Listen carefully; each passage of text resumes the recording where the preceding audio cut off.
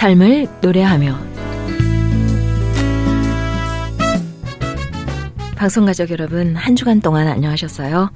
삶을 노래하며 곽윤영입니다. 추수감사절이 지나면서 거리와 상점에는 벌써 본격적인 성탄절 분위기가 무르익고 있는 것 같습니다. 요즘은 이메일이나 SNS 등으로 성탄 인사를 주고받는 그런 시대가 돼서 인쇄된 성탄 카드가 전과 같이 많지는 않지만요. 그래도 꼭 손으로 글을 써서 성탄 카드를 보내야 될 분들을 생각하면서 성탄 카드를 파는 가게들을 돌아봤거든요. 그런데 성탄 카드의 그림 주인공 중에 단연 베스트는 동방박사와 산타크로스 할아버지 모습이었습니다. 두 인물의 공통점은요, 누군가에게 선물을 전달하는 것이죠. 동방박사는 별의 인도함을 따라서 만왕의 왕이신 예수님께 황금과 요향과 모략을 선물로 드리는 분들이고요. 산타크로스는 어린이들을 찾아가서 선물을 전달하는 인물이죠. 하지만 이 세상 모든 사람을 구원하시기 위해 하나님의 선물로 이 땅에 오신 예수 그리스도의 모습이 예수님이 주인공이 되어야 할 성탄절에 점점 사라지는 것은 안타까운 현실이 아닌가 하는 그런 생각도 하게 됐습니다. 삶을 노래하며 오늘 첫 곡은 방익진 씨의 노래로 준비했습니다. 나사렛 예수.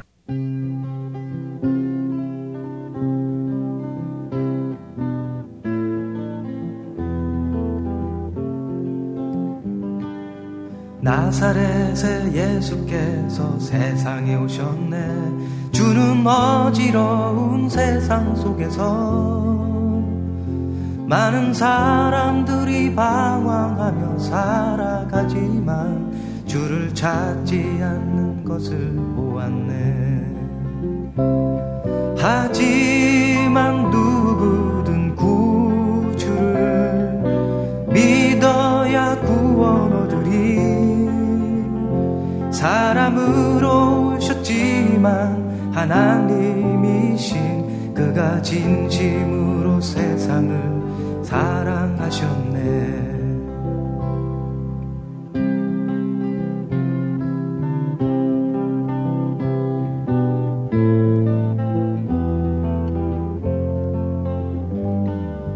때때로 나사렛의 예수께서는 홀로 굶주리고 아파하셨네. 주를 만난 사람들은 주님이 사랑과 하나님이라 말을 했다네. 하지만 누구든 구주를 믿어야 구원 얻으리.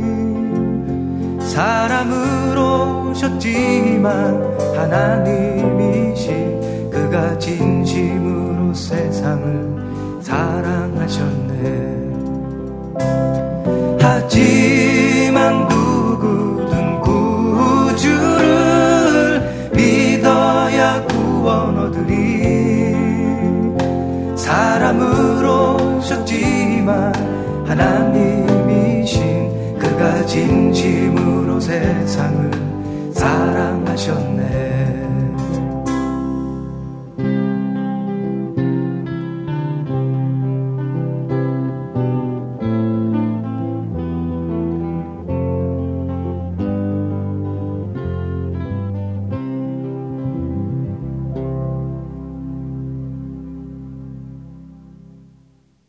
마이클 카드의 나사렛을 한국말로 번역한 곡이지요.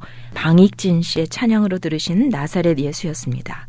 이 세상의 선물은 시간이 지나면 없어지고 또 잊혀지지만은요, 하나님께서 주신 선물은 결코 변하거나 없어지지 않는 영원한 것이죠. 이 구원의 선물을 받고 싶지 않으세요? 국립합창단이 노래합니다. 영원히 죽게 될 내 영혼.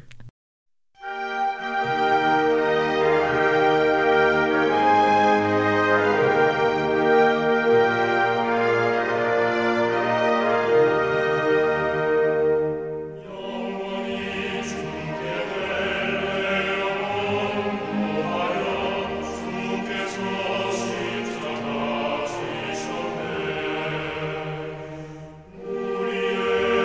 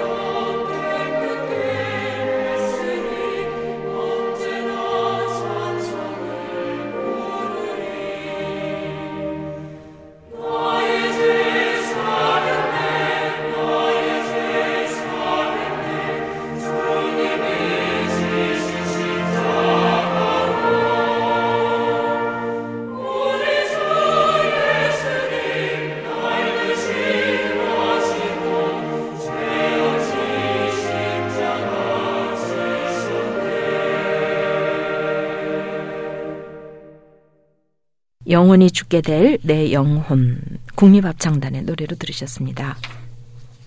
우리를 죄와 죽음에서 영원히 구원하시기 위해서 십자가에 달려 돌아가신 예수 그리스도를 삶의 주인으로 모시고 주님과 함께 성탄절을 보내시는 여러분 모두가 되기를 바랍니다. 삶을 노래하며 이 시간은 삶을 노래하며 살 수 있는 이유를 아름다운 노래와 엮어서 꾸며드리고 있는데요. 감동적인 이야기를 함께 나누는 아름다운 이야기.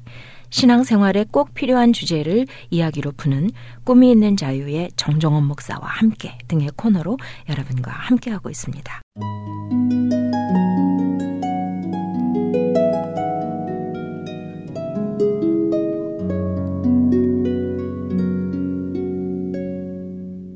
아름다운 이야기.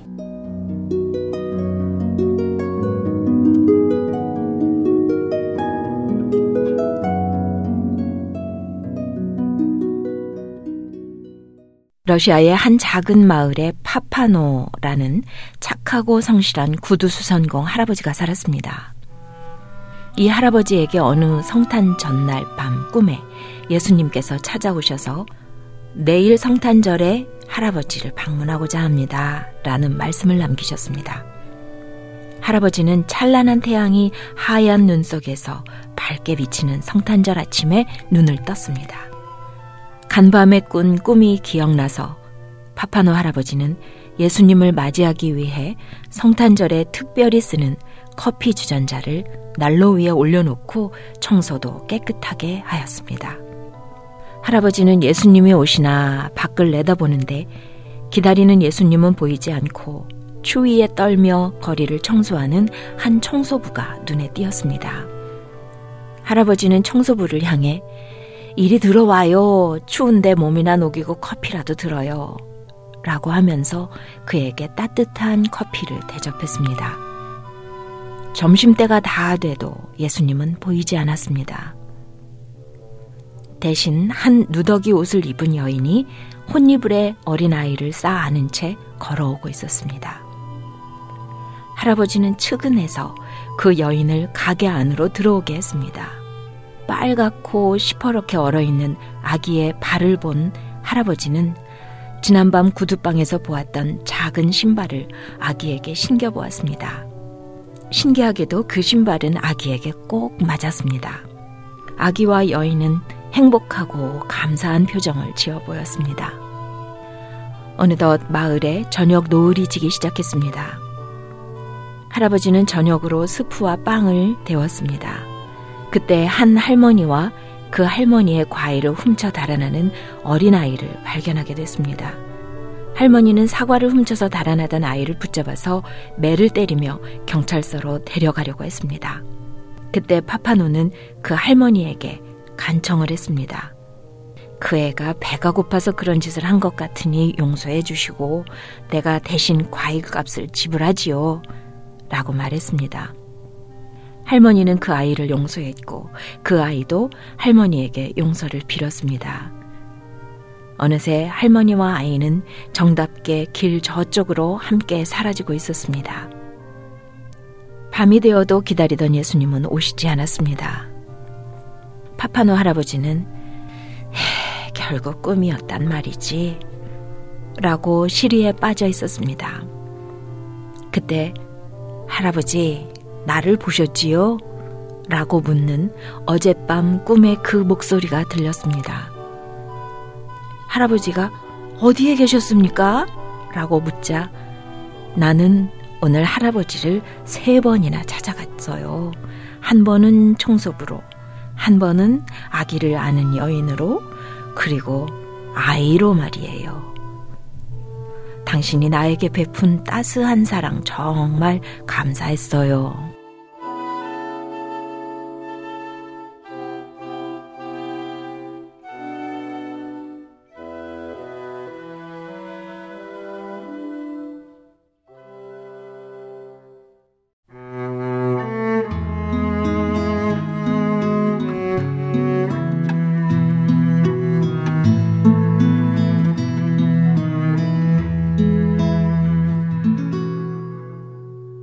주를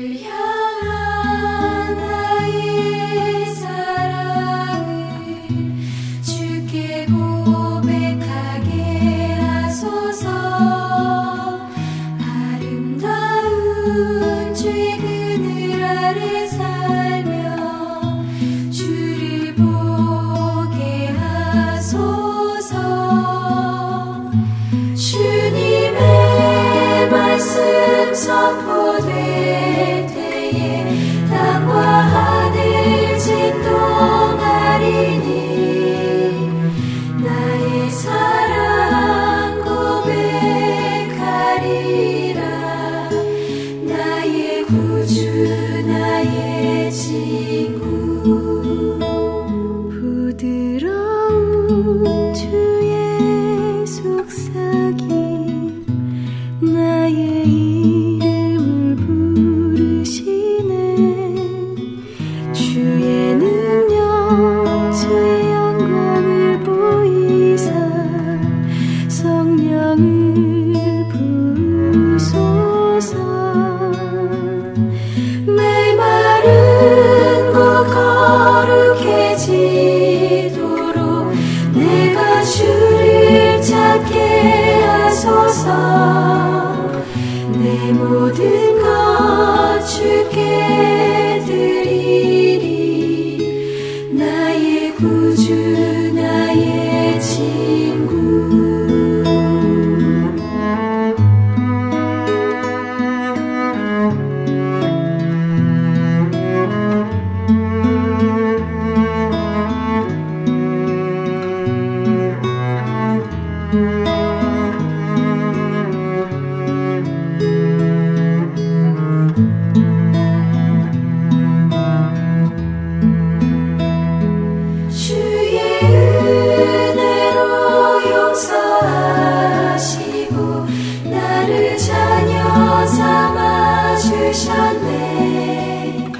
나의 사랑 고백하리라 나의 구주 나의 친구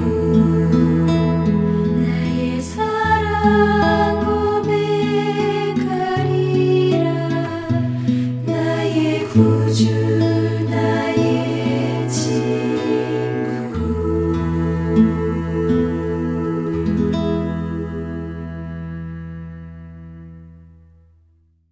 주를 향한 나의 사랑을 옹기장의 선교단 찬양으로 들으셨습니다. 파파노의 성탄절이라는 글이었는데요. 하나님께 거저받은 사랑을 어려운 이웃에게 나눠주는 그런 따뜻한 성탄절이 되시기를 바라겠습니다.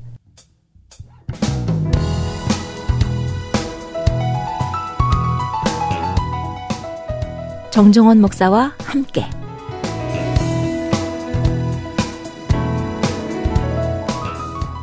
오늘도 남가주 LA에 위치한 아임 철치의 담임이시고 월드미션 대학 음악과 교수시며 꿈이 있는 자유의 정종원 목사님께서 이 시간 함께 해주셨습니다.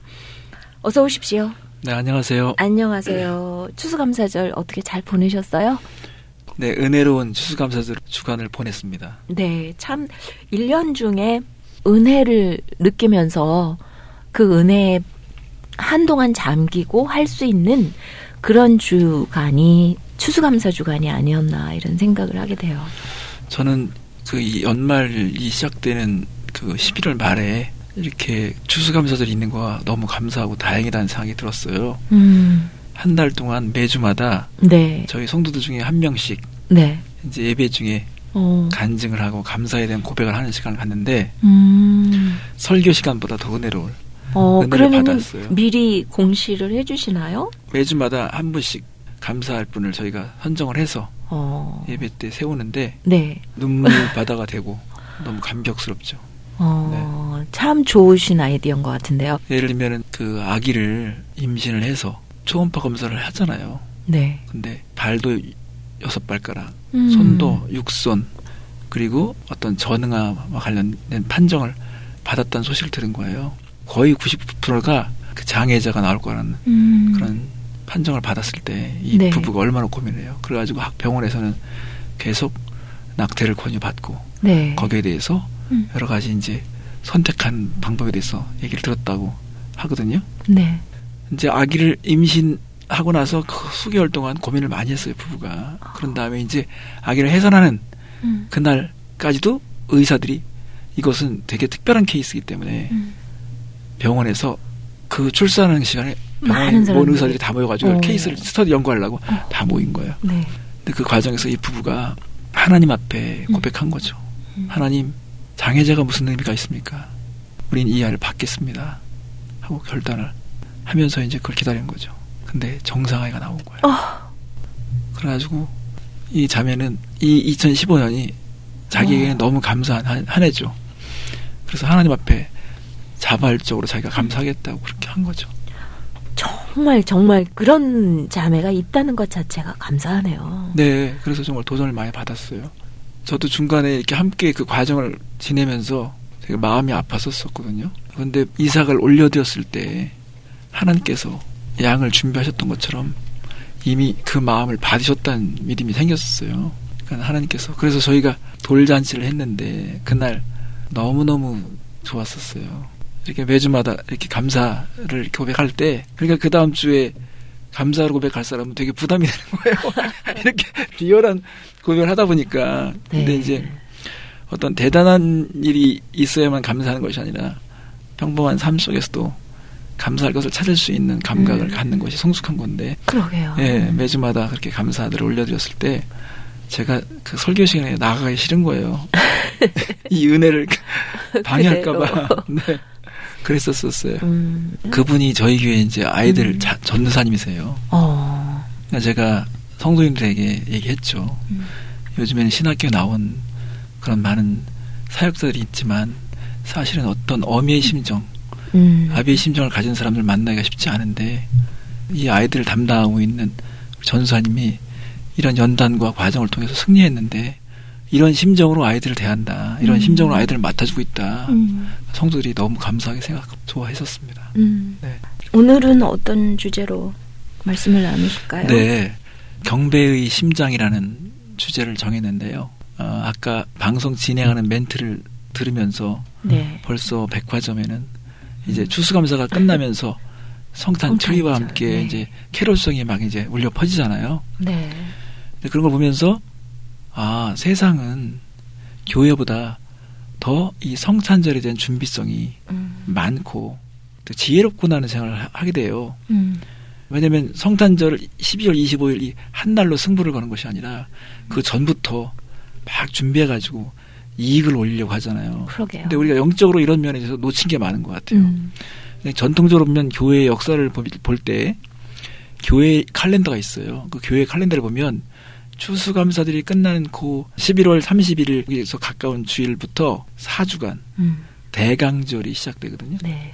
그래서 이게 12월 25일 성탄절까지 예수님의 그 탄생을 기다리면서 마음에 준비하는 그런 어떤 과정인데 사실 우리가 복음서를 보더라도 예수님의 탄생이 준비되는 과정까지도 그려내는 것처럼 이 땅에서 가장 위대한 사건이 바로 예수님의 성육신의 사건인데 이 사건을 준비하는 것부터 교회 칼렌더가 시작돼요.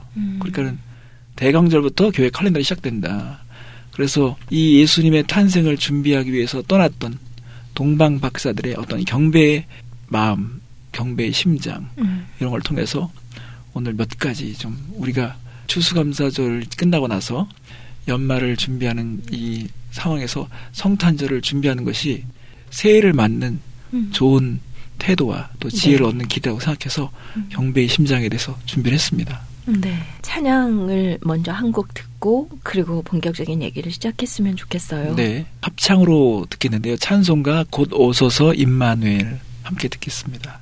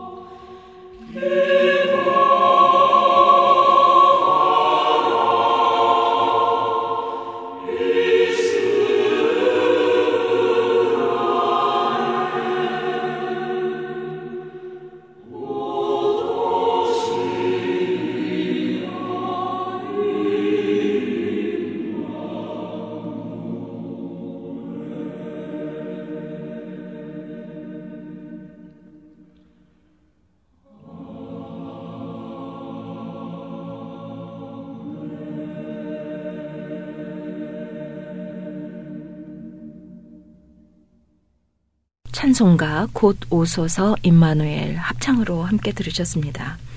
여러분께서는 삶을 노래하며 정정원 목사와 함께 코너를 듣고 계십니다. 오늘은 경배의 심장이라는 주제로 말씀을 나누고 있습니다. 주제가 의미심장합니다. 경배의 심장. 네. 또 경배하면은 그 경배라는 말 자체가 주는 어떤 권위가 있어요. 그런데 거기에 또 심장하니까 굉장히 심오하다 이런 네. 생각이 들거든요. 그런데 정말로 우리가 많이 얘기하는 그 경배란 무엇일까라는 것을 한번 짚어봤으면 좋겠어요. 예.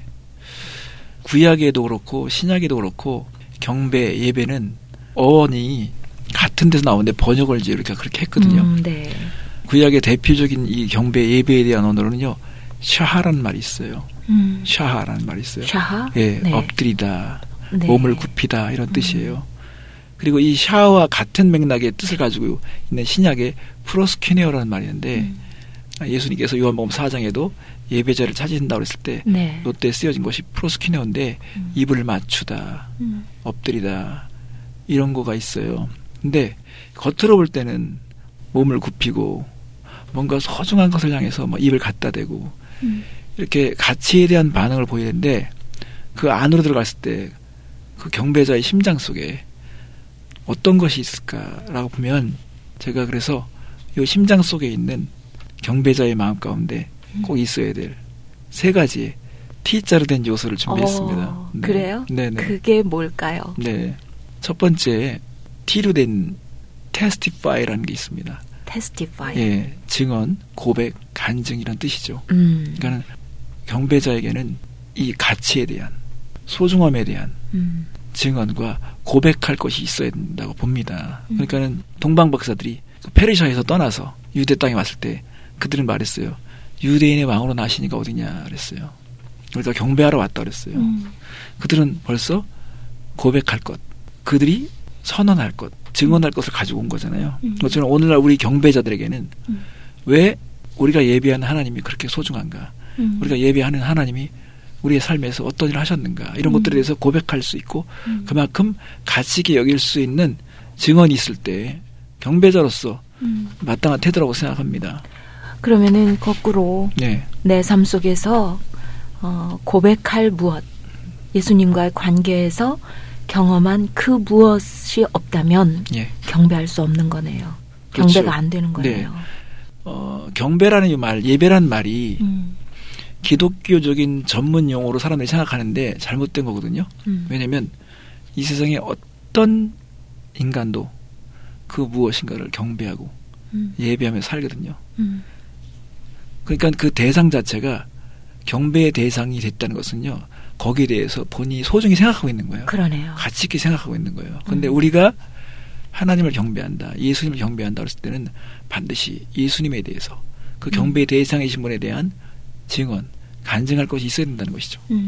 그래서 경배는 항상 가치와 연결돼 있어요. 가치에 대한 반응. 그래서 원래 워십 그러면 was라고 하는 가치에 대한 것과 사이프 이게 두 가지가 합성된 거예요.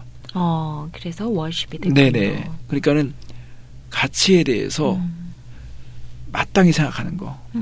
내가 가치를 돌릴 수 있는 것에 대해서 마땅히 생각하는 것이 뭐냐. 이게 이제 예배의 대상인데 네. 여기서 좀 더 생각해 볼 게 뭐냐면요. 가치들을 이렇게 추구하는데 이 가치들이 진정한 가치가 되기 위해서는요. 세 가지를 통과해야 될 것 같아요. 어떤 거? 하나는 그 가치는 내 개인에게 날마다 소중한 것이 되어야 된다는 거. 둘째는 모든 시대를 초월해도 그것은 소중한 것이 되어야 된다는 거.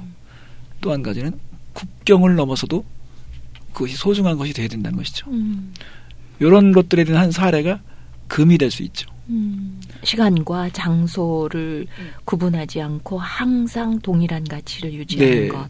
그리고 또 물이 될 수 있죠. 그렇죠. 예. 이처럼 참된 가치는 이게 변함이 없는 거거든요. 네. 내게도 중요하고 모든 시대에도 중요하고 국경을 넘어서 중요하고 이런 것들이 이제 가치인데 이런 가치들이 많은 것 같지만 실제 그렇지 않거든요. 왜냐하면 나에겐 가치 있지만 저 사람에겐 그것은 가치 없는 게 있어요. 그럴 수 있죠. 예, 그러나 물이라고 하는 것은 모든 사람이 다 마셔야 되는 것처럼 이 경배에 대한 가치는 바로 이런 변함이 없는 가치라고 했을 때 우리는 하나님, 예수님, 성령님 이런 가치들을 삶 속에서 고백하고 그걸 나타내고 증언하는 것이 경배의 심장속에 있는 거죠. 네, 여기서 찬양 한 곡 듣고 말씀 나누시죠. 네, 마이클 탈봇의 노래인데요. 동방박사 세 사람 함께 듣겠습니다.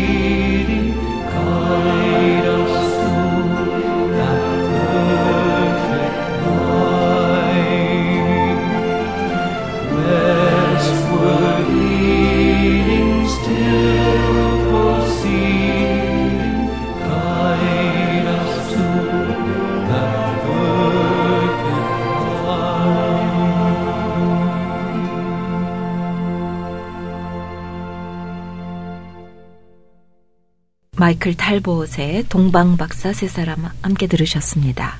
지금 여러분께서는 삶을 노래하며 정정원 목사와 함께 코너를 듣고 계십니다. 오늘은 경배의 심장이라는 주제로 말씀을 나누고 있습니다. 진정한 경배자의 갖춰야 될 경배 요소 중에 첫 번째 testify 말씀하셨는데 그 다음에 두 번째 T는 뭘까요? 네, 두 번째 T는 transact이라고 해서 TRANSACT인데 거래라는 의미를 가지고 있죠. 그러니까 사실은 가치 있는 것은요 항상 거기에 거래가 이루어집니다. 지불되는 게 있어요. 가치를 사야 되니까. 그러니까 네. 가치에 대한 고백, 값을 치르는 것. 그러니까 진짜 가치 있다 그러면요. 그걸 막 살려고 그러고 값을 치르게 되잖아요. 얼마나. 그러니까 우리가 하나님을 예배한다, 경배한다 그랬을 때 거기에는 반드시 어떤 가치에 대한 분명한 증언이 있어야 되는데, 그래서 가치에 대한 증언, 고백이 입술로만 하는 것이 아니라 어떤 우리의 물질, 실제로 우리가 내놓는 것, 거기에 대해서 쓰여지는 것을 통해서 가치에 대해서 고백할 수 있잖아요. 여기 동방 박사들이 그들이 올 때는요, 그냥 입술로만 고백하는 것이 아니라 손에 황금과 위안과 모략이 들려졌다는 것입니다. 네. 근데 이 황금 때문에 더더욱 그 먼 길을 여행할 때 얼마나 두려웠겠어요. 강도 만날 수도 있고. 그래서 이제 그렇죠. 이들이 실제적으로 몸이 움직여지고 여기에 대한 구체적인 어떤 대가를 치루었다는 걸 봤을 때 이 경배자의 심장 가운데는요, 그런 것이 있어야 되는 것이라고 해요. 네. 그렇게 바쳐지고 드려졌어요. 네. 그런 경배자가 얻을 수 있는 가치는 뭘까요? 예배에 대해서 제가 이제 신학교에서 학생들과 나눌 때요, 중요한 어떤 관점들, 통찰력을 얻게 되는 게 뭐냐면, 이렇게 얘기하면 이단인가, 뭐 잘못된 건가 생각할 수 있잖아요. 근데 경배는 어떤 면으로 봤을 때는요, 하나님을 위한 것이기도 하지만 사람을 위한 것이거든요. 네. 우리가 경배를 제대로 드리면 복을 받는 것은 우리거든요. 왜냐하면 하나님이 정말 인간이 되셨다는 것이 정말 사실이라고 한다면 네. 이것보다 중요한 사건이었고 이것보다 더 큰 은혜가 없을 때 이것을 확인받는 그 순간이 이미 보상을 받은 거예요. 그렇죠. 그러니까 우리가 생각할 때 예배를 드리면 어떤 보상이 주어지는가 하는 것에 대한 얘기를 많이 하잖아요. 그러나 하나님을 만나고 하나님을 만나주시는 것 그 자체가 보상인 것 같아요. 네. 그래서 우리가 이런 보상을 받게 되려면 우리가 정말 하나님을 갈망하고 하나님 향한 그런 진정한 고백을 드리려고 하고, 내가 그 고백이 입술만의 고백이 아니라 진정한 가치를 향한 지불, 대가 이런 것들을 내놓으려고 했을 때 점점 경배자의 심장이 완성돼 가는 거라고 볼 수 있겠죠. 네. 우리 집에 주인집 아저씨가 1년에 몇 차례씩 전복을 따로 친구들하고 멀리 떠나세요. 떠나시면은 네. 떠난 줄 알아요. 왜냐면 이분들이 장비를 엄청 준비하시거든요.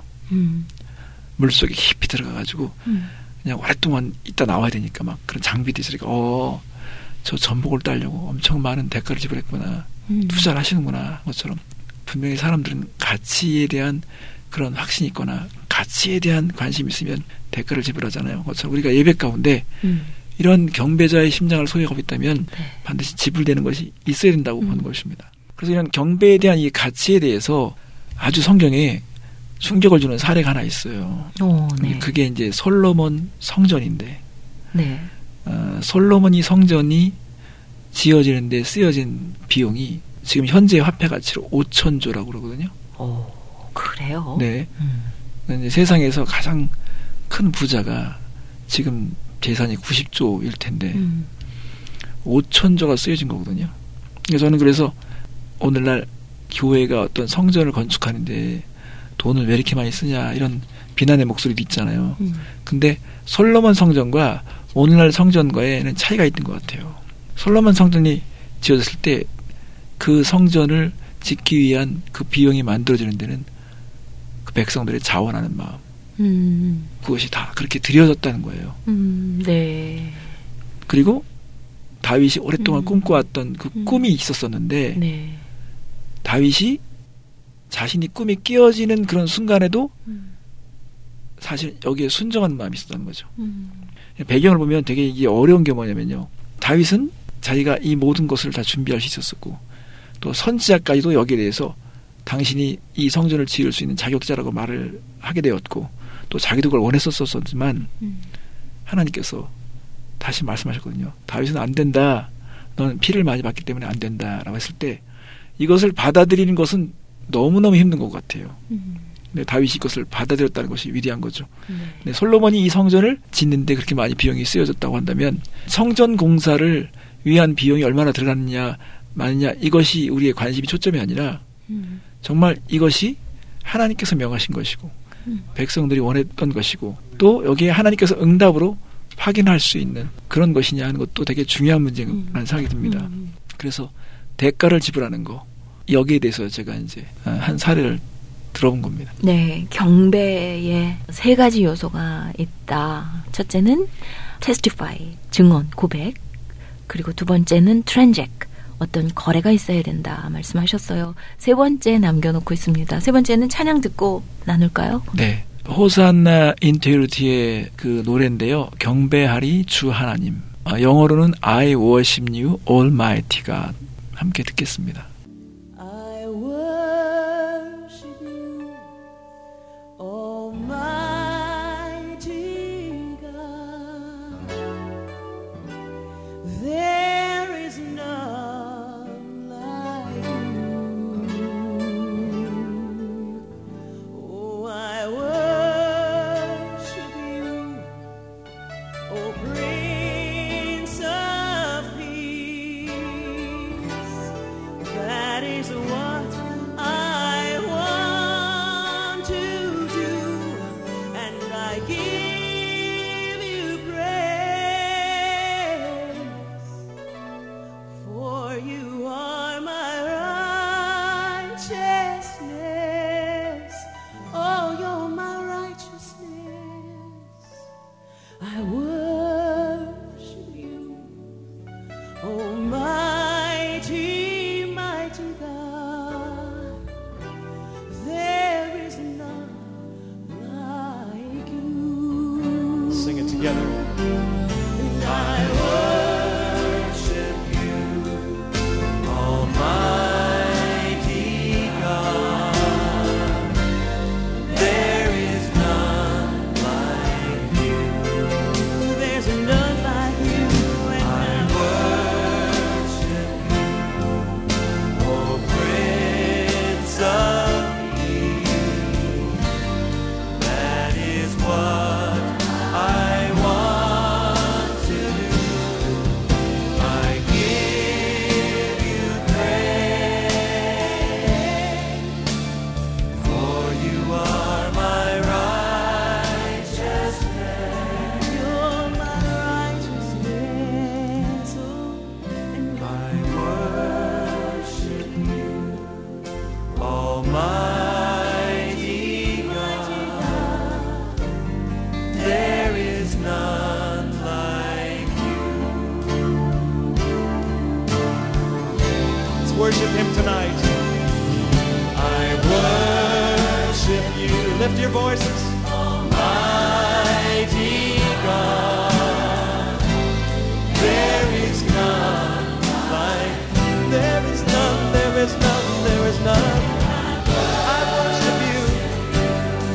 Oh, Prince of Peace, that is what I want to do. Oh, I give you praise, for you are my righteousness. you're my righteousness. I worship you, Almighty God. There is none like you. There is none like you. There's none like you. There is none. There is none like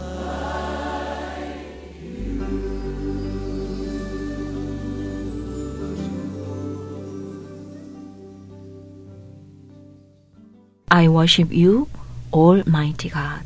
경배하리 주 하나님. 호산나 인테그리티의 찬양으로 들으셨습니다. 여러분께서는 삶을 노래하며 정정호 목사와 함께 코너를 듣고 계십니다. 오늘은 경배의 심장이라는 주제로 말씀을 나누고 있는데요.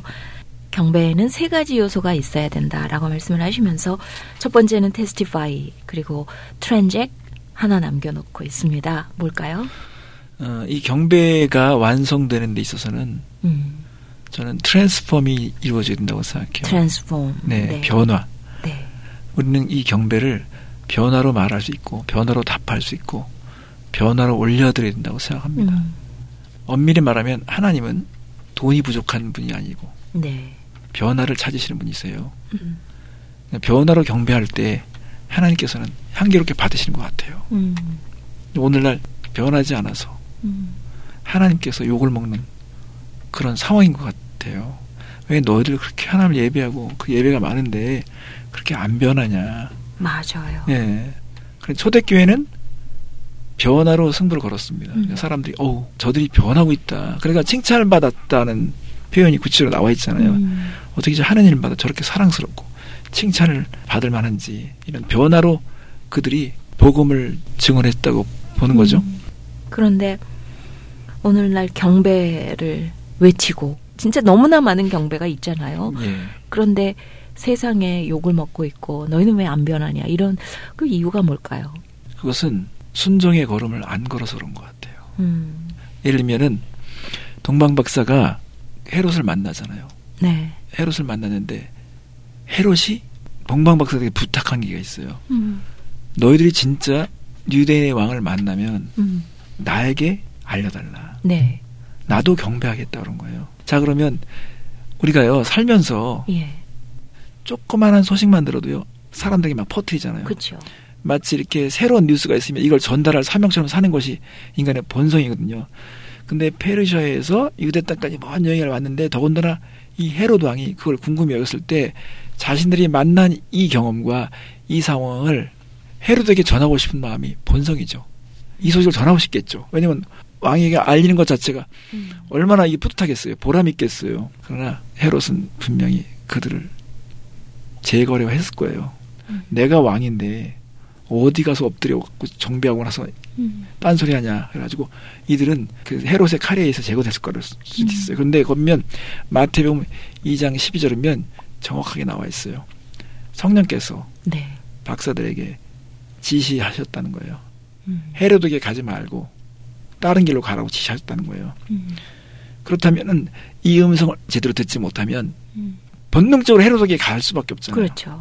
이들이 헤롯에게 가지 않도록 하나님께서 말씀하셨을 때 이들이 거기에 순종하고 하나님의 음성을 따라갔다는 거잖아요. 그런 것처럼 우리가 하나님의 말씀을 대할 때 또 예배를 할 때 하나님께서 내게 지시하시는 것이 무엇이냐, 네. 내게 말씀하신 것이 무엇이냐 이걸 들으려 하고 그것을 순종하는 걸음을 걸었을 때 우리는 보호받을 것이고 우리는 서서히 변화를 완성해 갈 거라고 생각합니다. 네, 아멘입니다. 그러면은 순종의 걸음을 걸어가는 진정한 경배자들은 삶에서 드러날 것 같아요. 어떻게 드러날까요?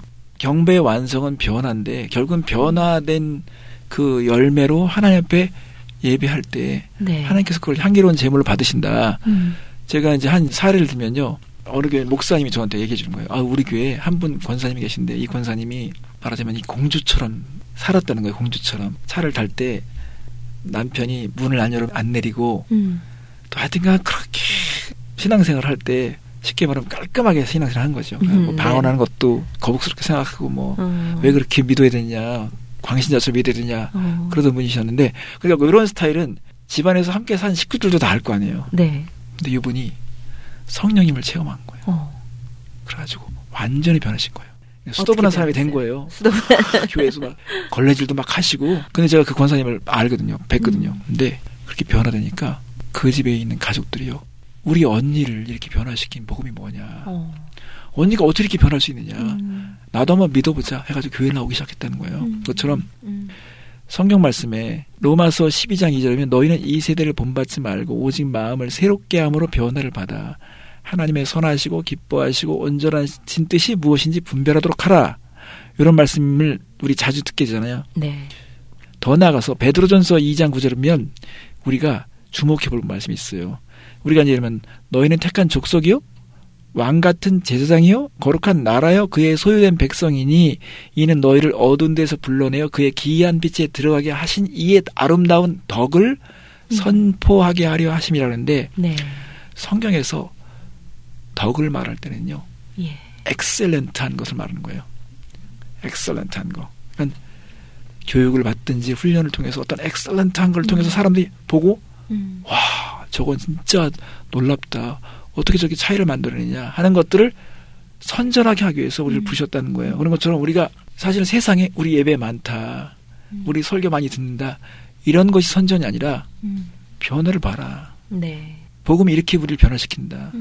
그럼 하나님께서는 오늘 예배자들이 이 변화된 것으로 응답했을 때 하나님의 영광을 받으시는 거잖아요. 네. 저렇게 변화시킨 분이 누구냐. 하나님의 능력이 저렇게 하는구나. 그래서 교회가 강해지는 것도요. 네. 경배자들이 변해갈 때 하나님의 영광을 받으시는 것이고 교회는 강해지는 거라고 생각합니다. 네. 결론적으로 오늘 우리가 경배자의 이 심장을 나누는데요. 저는 이제 연말에 12월이 되면 한 해를 이제 결산하면서 부채감도 갖게 되고 뭔가 후회스러운 마음도 갖게 되고 그러잖아요. 그래서 감사한 건 하나님께서 우리에게 새로운 소망을 주시기 위해서 메시아를 보내주시잖아요. 그러니까 이 네. 대강절에 네. 다시금 경배자의 심장을 회복해서 네. 예배하면서 하나님의 지시하심도 받고 또 하나님의 뜻에 대해서 새롭게 배워서 희망을 되찾았으면 하는 마음이 있습니다. 네. 오늘 경배의 심장이라는 주제로 귀한 말씀을 주셨는데요. 벌써 마쳐야 할 시간이 다 됐습니다. 찬양 들으시면서 이 시간을 마쳤으면 하는데요. 어떤 곡 추천하실래요? 네, 우리 다리 놓는 사람들이 함께 부른 찬양인데요. 주님 큰 영광 받으소서입니다. 네, 다리 놓는 사람들의 주님 큰 영광 받으소서 함께 들으시면서 인사드리겠습니다. 다음 주 이 시간에 다시 뵙겠습니다. 안녕히 가십시오. 감사합니다.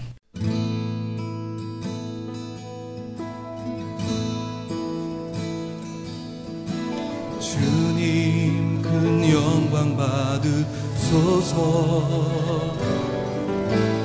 홀로 찬양 받으소서 모든 이름 위에 뛰어난 그 이름 온 땅과 하늘이 다 찬양해 겸손하게 우리 무릎 꿇고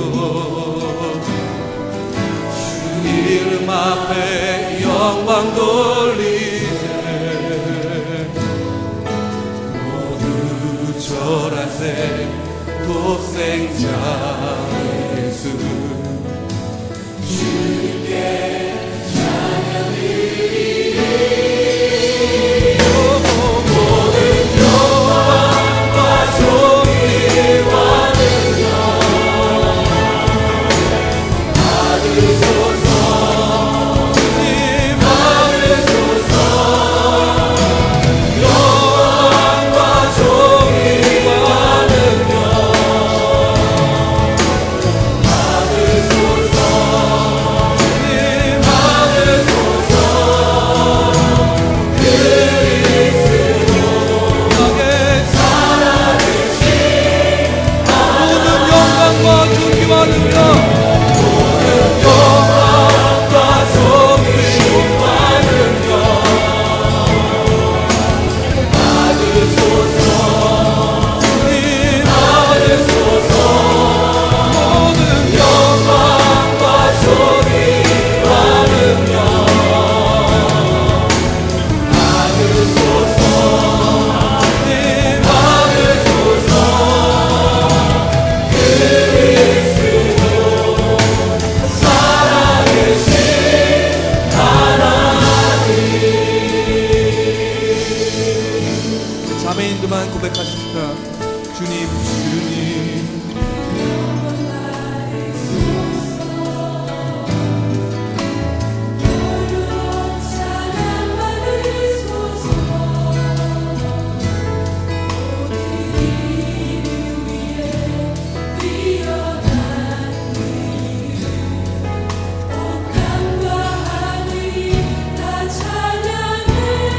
형제님들 겸손하게 우리 무릎 꿇고 주 이름 앞에 영광 돌리세 모두 절하세 독생자 예수 주님께 찬양 드리리 다같이 모든 영광과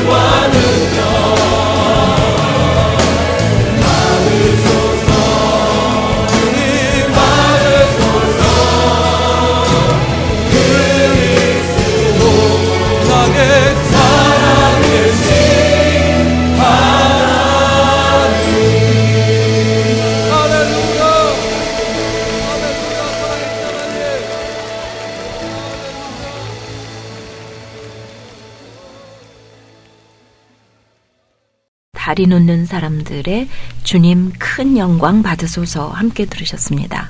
오늘 방송된 내용은 극동방송 미주지사 인터넷 홈페이지 usk.febc.net usk.febc.net에서 다시 들으실 수가 있습니다. 삶을 노래하며 이 시간은 방송가족 여러분과 함께 꾸며가기를 원하는데요. 극동방송 미주지사 인터넷 홈페이지 usk.febc.net usk.febc.net에 접속하셔서 라디오 프로그램 중에서 삶을 노래하며를 클릭하세요. 그리고 삶에서 느꼈던 이야기나 신앙생활을 하면서 함께 나누고 싶은 글들을 남겨주시면 됩니다. 또 함께 듣고 싶은 찬양이 있으시면 올려주세요. 방송에 참여하시는 분께는 김장환 목사님의 큐티집과 꿈이 있는 자유의 찬양 CD를 보내드리겠습니다. 하나님께서 원하시는 경배자의 마음으로 주님을 기다리는 대강절이 되시기를 간구하면서요. 아름다운 음악과 기쁜 소식을 전하는 극동 방송에서 보내드린 삶을 노래하며 오늘 순서를 마치겠습니다. 지금까지 제작의 김미정, 저는 곽윤영이었습니다. 안녕히 계십시오.